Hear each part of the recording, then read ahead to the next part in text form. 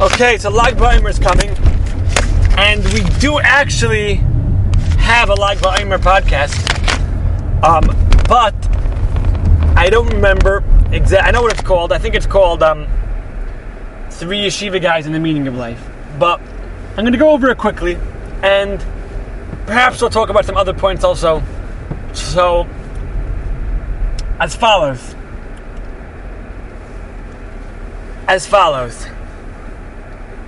Every Mishnah in Perkei Avos is basically telling us that Tana's mission statement. I don't know exactly the good word for it. It's like it's ethics of the fathers. So it's a lesson that we should be able to take and live life using that lesson, right? If it's knowing that the world stands on three things: Torah, Avodah, and Gemilas Chasadim. If it's knowing Yemena Anili Mili, or be as brave as bold as a leopard and as light as an eagle to serve Hashem, or go through many different lessons, different angles, different aspects, different lessons, how to absorb learning and how to grow and connect to Hashem. So now, coming up to Lag Baomer, right? We know Reb Shimon Bar Yochai, the great mystical Tana, all the secrets of the Torah that were brought into this world by Reb Shimon Bar Yochai. So I would imagine that he would present, of course, his Mishnah, at least depending on which version you read, but is Parak Gimel Mishnah Gimel, so that it works out, lag. But it should be a mystical, it should be Kabbalistic, it should be some lesson that, that's gonna really help us grow in a spiritual manner, and then elevate us, and then be a full approach, especially Reb Shimon Bar Yochai should be an approach like that. So what's his lesson? If three people are sitting around the table and they don't say Divrei Torah, it's as if they ate or they sacrificed to Avodah Zarah. If they do, then it's like they did I'm not sure exactly the lashon, but then it's very special. So let's think about this. Reb Shimon Bar Yochai, and he's telling us a halacha. Halachas are very important, but how do you use that to live your life? How does that like a way of life? It's hard. So we have to think about it. Let's go through Reb Shimon Bar Yochai's life as far as we know, and maybe we'll figure it out. Fine. So Reb Shimon Bar Yochai, sitting, the earliest point in his history, at least as far as we know about him in Gemara, is he's sitting with the Yehuda Bar Eloi and Reb Yosi, and they're discussing the Roman Empire. And Reb Shimon Bar Yochai, Yehuda says, how great is the Roman Empire? Look what they did for us. They made these roads that we could travel on to spread Torah, and they made these marketplaces where we could have parnasa, so we could spread Torah. Amazing and beautiful. And Reb Yosi sits quietly, and Reb Shimon Bar Yochai says, made roads to spread Torah? Maybe that's what it looks like. But they only made it so they can make money. As the Gemara in the Mefarshim on the Gemara in Avodah Zarah explained, that Rome is all about money. Spreading. It's all about their marketplaces and how they make money. It's all about money. And their marketplaces they made to make money, spread promiscuity. None of it was for a good reason. They're just trying to increase Salem Hazard. They're not trying and then get people to do the wrong thing. Don't give them any credit. And of course, there was someone around who somehow the word got to however many people they traveled to, until Reb Shimon Bar Yochai got in trouble. He had to go hide in a cave for 12 years.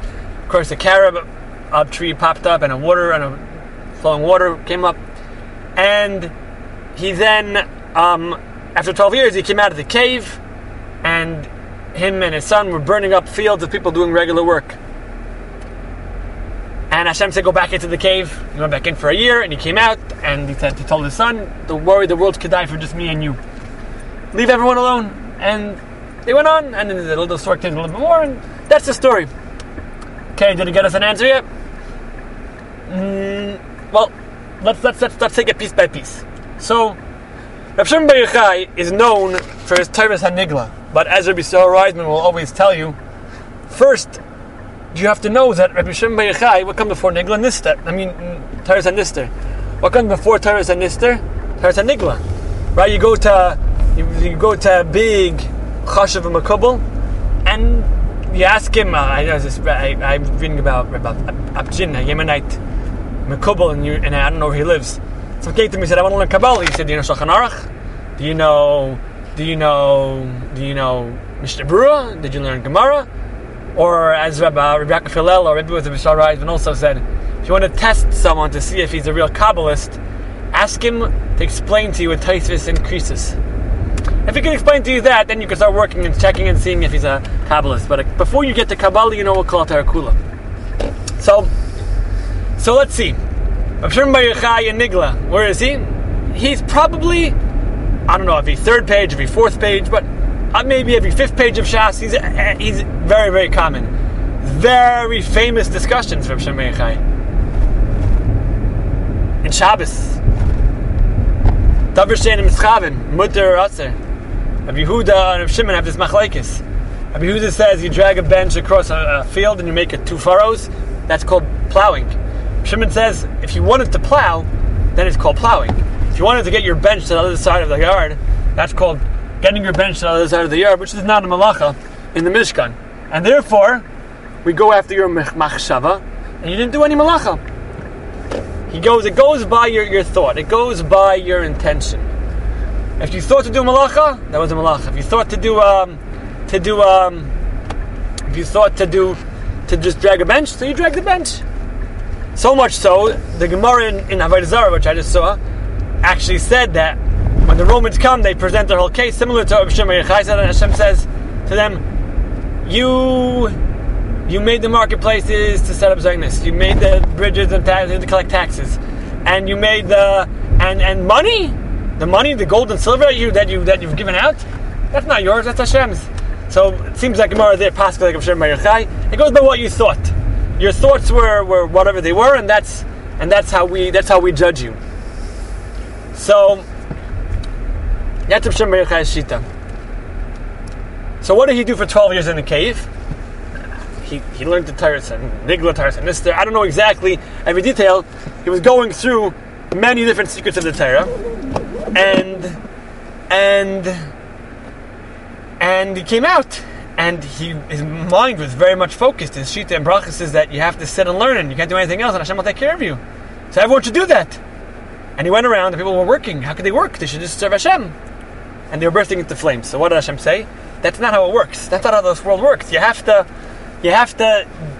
deal with everyone on their level. Figure out how to take your lofty level and bring it down now. Take another year to bring it down to their level. He went back into the cave and he came out and he showed his son that it's not it's kedai for the world is kedai to have us, and we could be the ones on that lofty level, but you can't burn them up. And then there's a demonstration of then there's the next step. The man walking to home for Shabbos with 2 myrtle branches, and he says, and they ask him, why you have 2 branches? He says, one for Zachar, one for Shamar. And Rav Shimon Bar Yochai says, see, look, perfect, right? This is the answer. Look at what you didn't do. So, what's this part of the story? So I think that this part of the story is where we see the development of Rav Shimon Bar Yochai's shita, which means what? Rav Shimon Bar Yochai says, if you sit by a Suda and you don't have Divrei Torah, it's like you ate from Zevchei Meis. What does that mean? It means that if all you're going to... It means there's a world of machshava. There's thoughts. There's a spirituality, right?